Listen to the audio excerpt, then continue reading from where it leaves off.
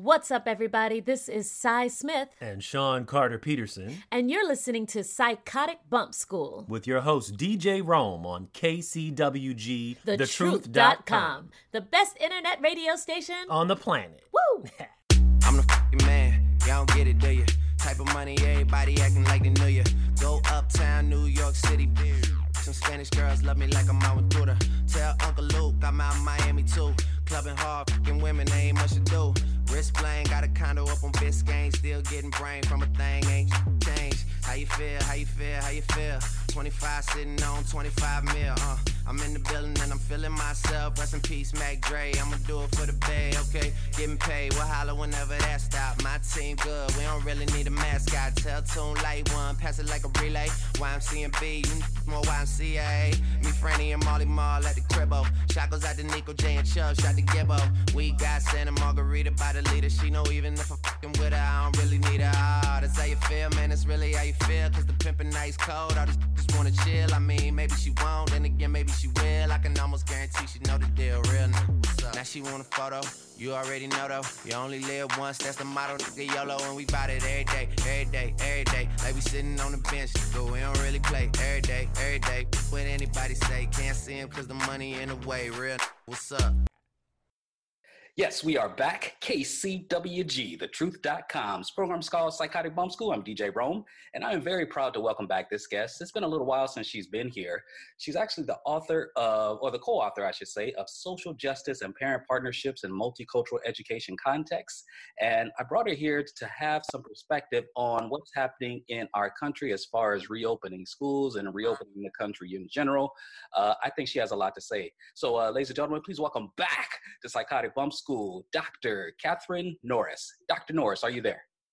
Hi, yes, I'm here. I'm glad to be here this afternoon from Delaware.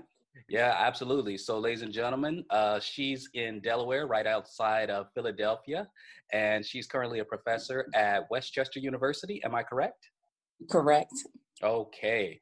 Well, Dr. Norris, it's really good to have you back. And I have been absolutely vexed at what I've been seeing, being that I work in education too as a school psychologist.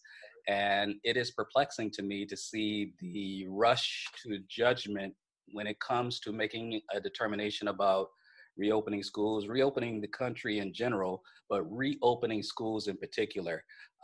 Based on what you've seen so far and how it looks out there where you are, what are your perspectives on the prospect of reopening our schools during this era of coronavirus and social distancing? What are your thoughts on that, Dr. Norris?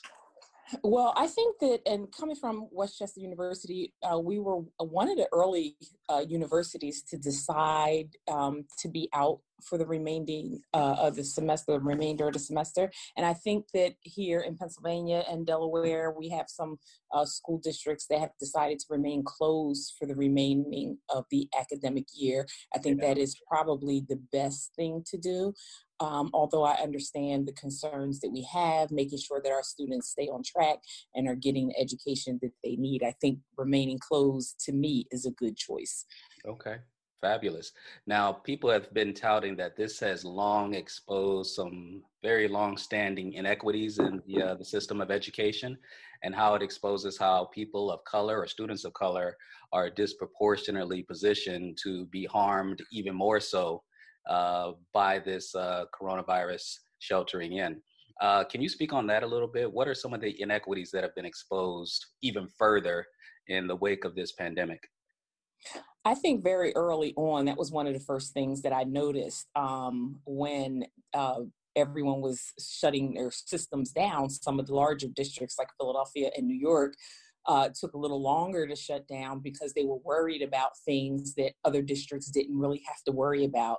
They were worrying about making sure that their students were going to be in safe spaces, making sure that their students were going to have the meals that they needed each day. And they also understood that there were a lot of their students that didn't have access to computers and internet services.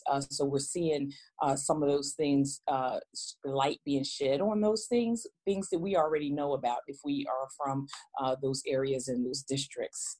Yeah, for sure. It's a little frustrating though, Dr. Norris, because I'm watching these decision makers and governors in states across the country, and some of them are making good decisions. I'm out here in California where Governor Gavin Newsom has also been one of the front runners in terms of making major decisions about the governance of his state and how we conduct ourselves right now. So I'm glad to hear that you guys are doing it out there too. But what's been frustrating is this prospect that if we reopen schools right now, it won't be so bad. Kids need to be around safe spaces where they can get their education, get their meals, and be educated, because in essence, we need to open our economy up right now. And one of the first steps that they're talking about is getting kids back to school. Can you speak to that a little bit? It's hard for me to ask that question without experiencing a little bit of fuming frustration at the sense of dismissal that the prospect of that. I think Dr. Oz was one of the people that was saying the prospect of reopening schools would only cost us 2 to 3% of casualties. It's like, what? We trading lives now? What are your thoughts on the value of human life, students, versus opening the economy in the age of this pandemic? Can you talk to me about that a little bit?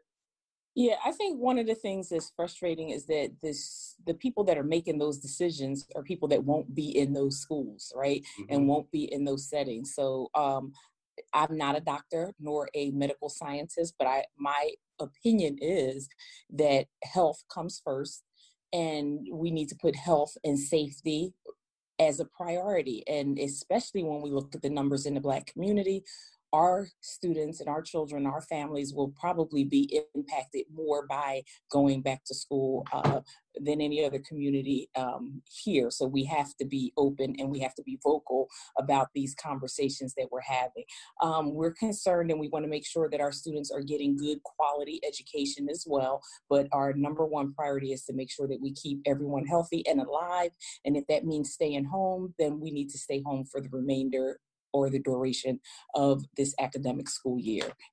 Absolutely. Has your district in particular made a decision about that? Are they considering reopening, or are they actually doing online distance learning right now? I imagine you all had some kind of model in place already prior to this, right?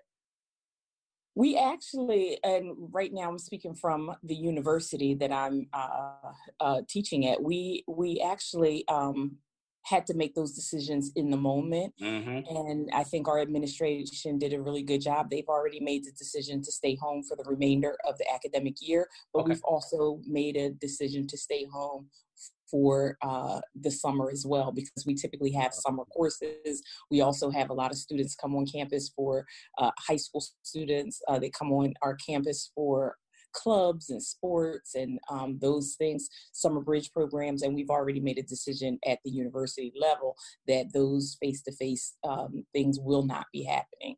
Oh, wow. Sounds like you all out there are making some really sound decisions, in my opinion. So if you could speak to what could be the possible impact on learning. I am in educational psychology, so one of the things I specialize is the impact of emotions on behavior and vice versa.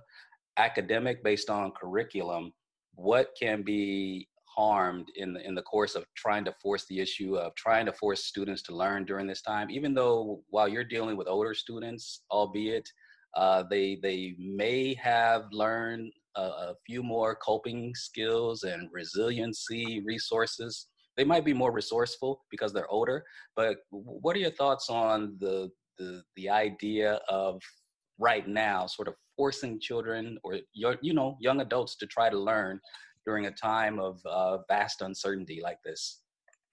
Well, I think it's critical that we first, and this is for all students, whether we're talking PK-12 all the way through the university level, I think it's important for us to understand the difference in access. So Philadelphia did a really good job at making sure that they provided paper curricula for their students initially, and now they have gotten Chromebooks and they're getting those out to the students.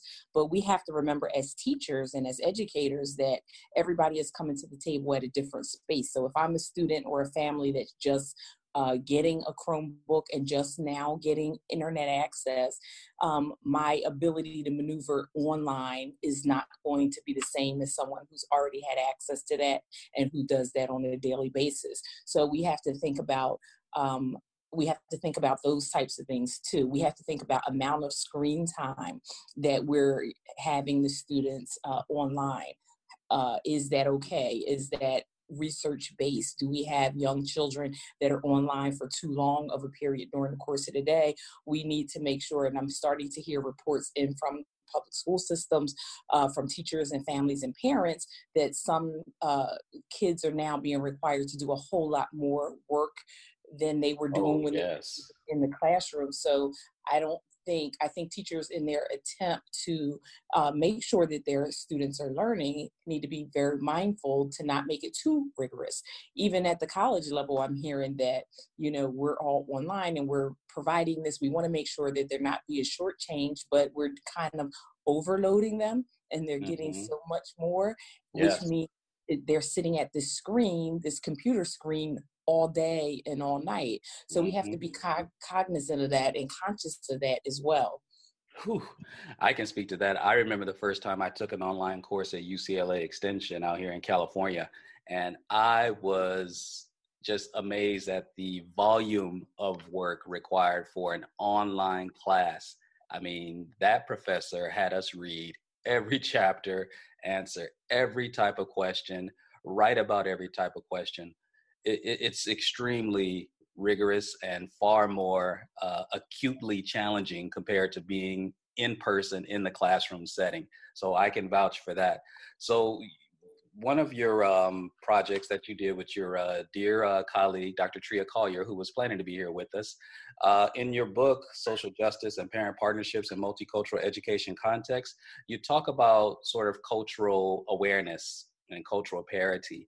Any thoughts on the diversity in the classroom and education system and the disproportionate access sometimes to learning that some of our bilingual students or our international students have during a time like this? In what ways are they impacted by this pandemic, and how do educators such as you try to adjust your curriculum to accommodate some of them?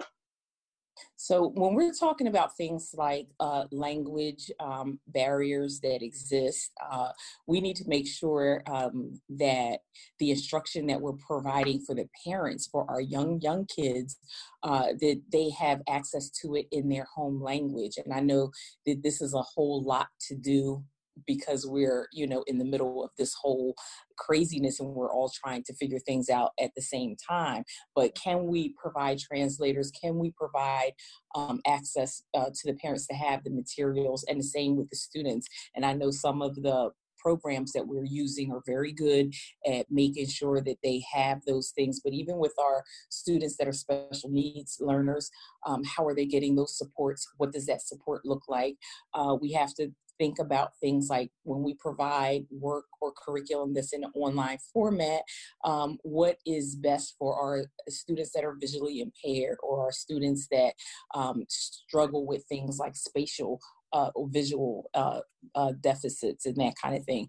All of that has to be considered. So I think that when we talk about things like grading, and I hear a lot of students are being punished because their video is off, but they're turning their video off because they don't want their classmates to see their home surrounding, or they turn the sound off because of something that's going on in the house that they don't want anyone else to hear. We're also dealing with issues that families are finding. Okay, yes, I have a computer at home, but I have 3 children that are at 3 different levels and that all need to be logging in at the same time. And we don't have 3 different computers. So depending on what the district is doing, and if they're supplying those computers for all of the kids in the house, those are different issues that we need to think about. So when we think about our bilingual or multilingual students, when we think about our students with special needs, or our students that are coming from backgrounds that we live in multi-family households, so it's a whole lot going on. I hear professors and even K-12 teachers saying if they're going to be, punished if their video is off, or they're going to be punished if their sound, so we have to really rethink how we're doing this thing. especially because it's so new. Her book is called Social Justice and Parent Partnerships in Multicultural Education Contexts. We've been speaking with Dr. Catherine Norris. Dr. Norris, thanks for joining us again. What's the best place for people to get in touch with you or to find your book? Yes, so for sure, you can go right on to Amazon.com and you can get a copy of our textbook there. And if you want to reach out to me, I'm on Twitter at Prof Norris, ProfNorris, and you could hit me up there. It was so good being with you this afternoon, and stay well. Oh, you do the same. This is KCWG, thetruth.com's program is called Psychotic Bump School. I'm DJ Rome. Stay tuned for more, y'all. We'll be right back after this. This is Amber Ojeda, and you're listening to Psychotic Bump School with your host, DJ Rome, on KCWG, thetruth.com, the best internet radio station on the planet.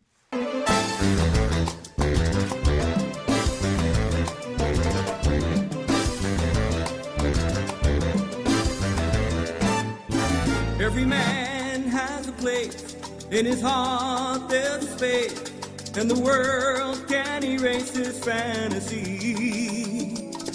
Take a ride in the sky, on a ship, fantasize, all your dreams will come true, miles away, and we live together until 12, never, we all will live love forever.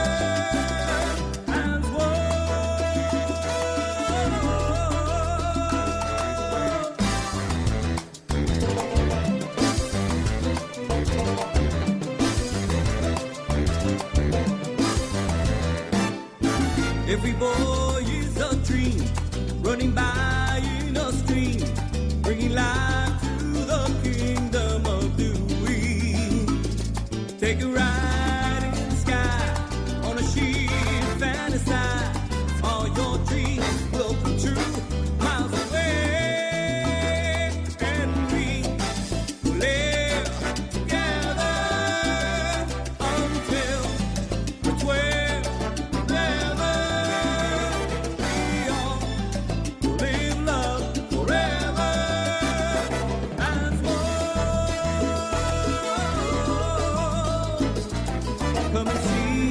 Victory in a land called fantasy, nothing like for you and me to behold, to your soul in ecstasy. You will find of a kind that is great in search of you, but the light have brought you to recognize it's your life now in review. Okay, we're continuing our discussion, ladies and gentlemen.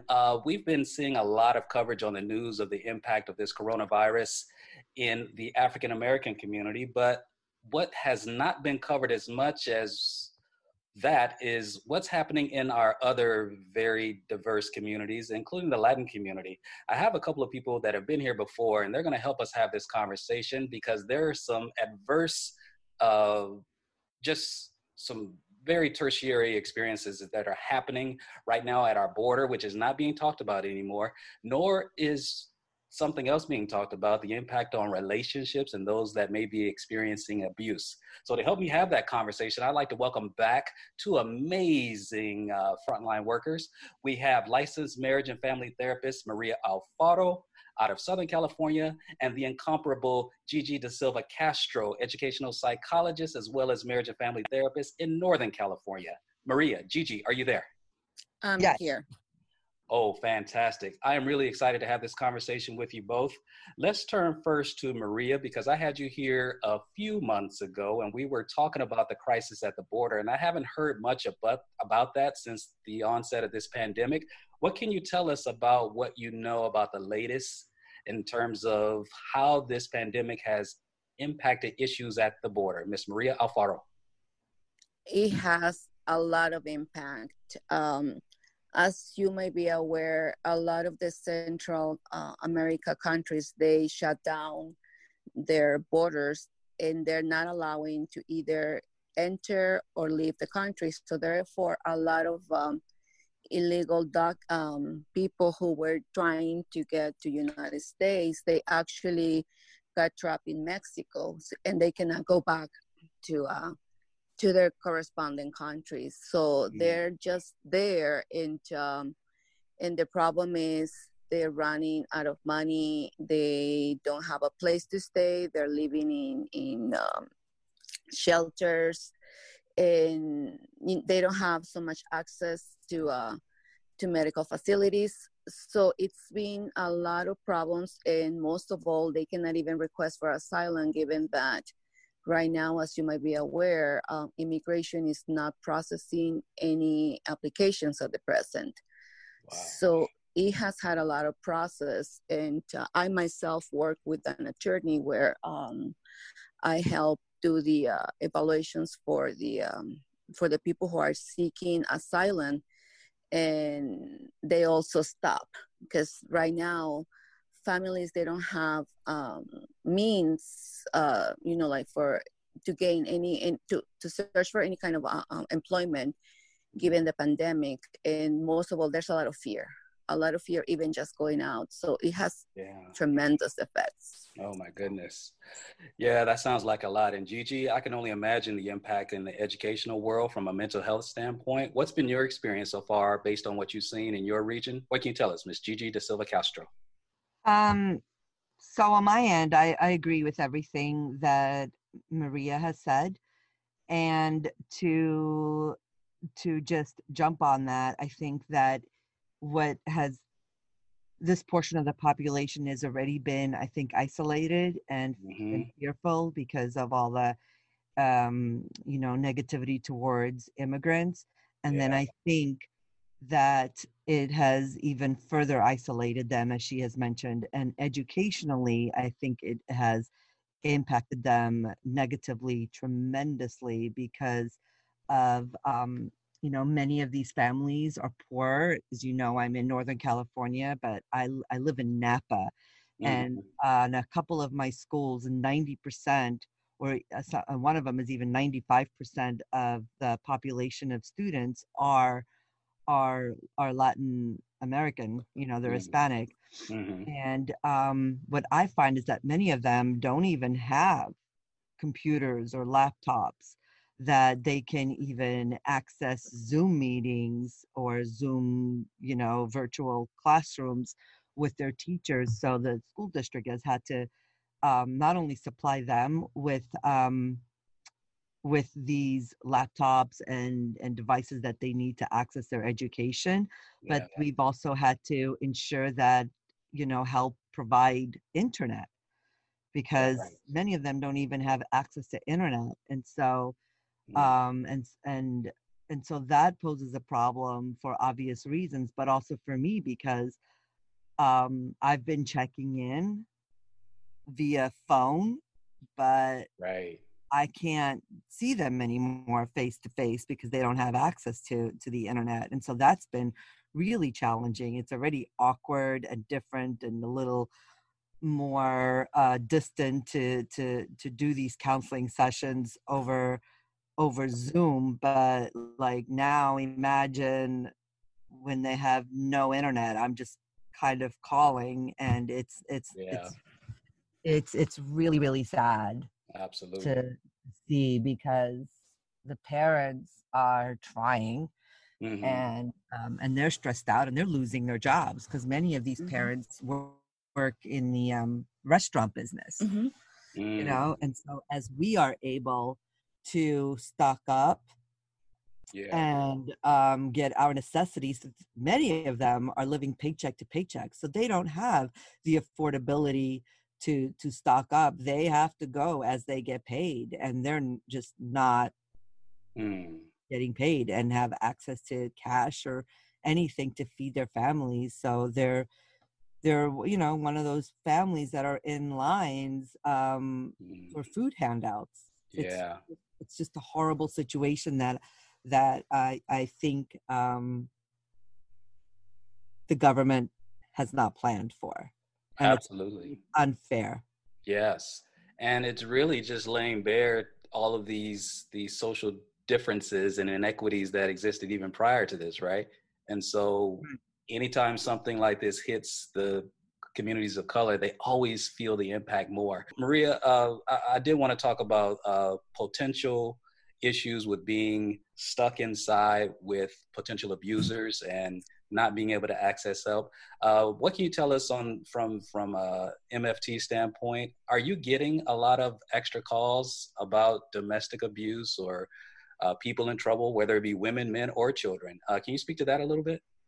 Actually, yes, it is happening. There has been an increase in domestic violence. The main issue is like now their families have been forced to be, in a house 24/7. So compared to before, prior to coronavirus, where parents were working, children were at school, they would meet a few hours. So now it's like they have to deal with each other. So they haven't been exposed to being together. So yes, tempers. We have received, actually abuse from parents, from fathers, domestic violence, physical abuse. We have been able to put people in hotels because they needed to be leaving their homes due to the domestic violence. Tempers. I mean, it's not easy dealing with what's happening. So of course, like they're getting frustrated, getting angry. Some of these people don't have the capacity to deal with the anger, so they start getting aggressive. So yes, there has been an increment in domestic violence. Yeah. So sad. So sad. Yes. Well, I want to thank you both for bringing these issues to the forefront. Where can people turn, Maria, if they want to try to access help and reach out to someone like yourself or Gigi? If they're in a situation like that, what can they do? There are a lot of places where they can call. At the moment, I don't have the phone numbers, but they can contact in Southern California. If they were to contact 211, and they speak Spanish, English, and they can provide assistance where they can go to receive mental health services. Oh, that's great. Awesome. And up in Northern California, of course, we have protective services that we can call if we know our children may be suspected of having exposure to that kind of harm. But Gigi, any resources you can share with us as to what families can do in addition to reaching out to their schools for help and getting food and picking up laptops when they can? What else can you tell us on that before we let you go? Well, in Napa, we have an organization called Mentis that has bilingual therapists and also shelters that they can get access to if they're really in a compromising and dangerous situation at home. Absolutely. And we want to encourage them because we know that there is a very, very palpable level of fear out there, and legitimately so, because there have been some obvious depictions of this country being very, very cruel to this population. And so if they are in trouble, they might hesitate calling 911 if they need help, or if they need an officer to come check in or do a welfare check and check in and see how they're doing, But we really want them to know that those resources are available. And wow, hopefully they won't get arrested. I mean, I know that I think in Oakland, California, they made it plainly known to some of the ICE officers there that they're not going to be reporting anybody right now for deportation. I mean, we have to put all that aside. I mean, this is a humanitarian crisis right now, and all that stuff needs to just fall by the wayside so we can just do the right thing. Oh my God. Well, ladies and gentlemen, we've been listening to Maria Alfaro, licensed marriage and family therapist in Southern California. And of course, Gigi Da Silva Castro, educational psychologist, as well as marriage and family therapist in Northern California. Ladies, thank you so much for what you're doing for our communities. Continued success to you. And when you come back, I'm going to be looking for some updates again. So will you join us again on Psychotic Bump School? Sure. Yes. Would love that. Thank All right, you. y'all. That's Maria and Gigi. Stay tuned for more, y'all. We'll be right back after this.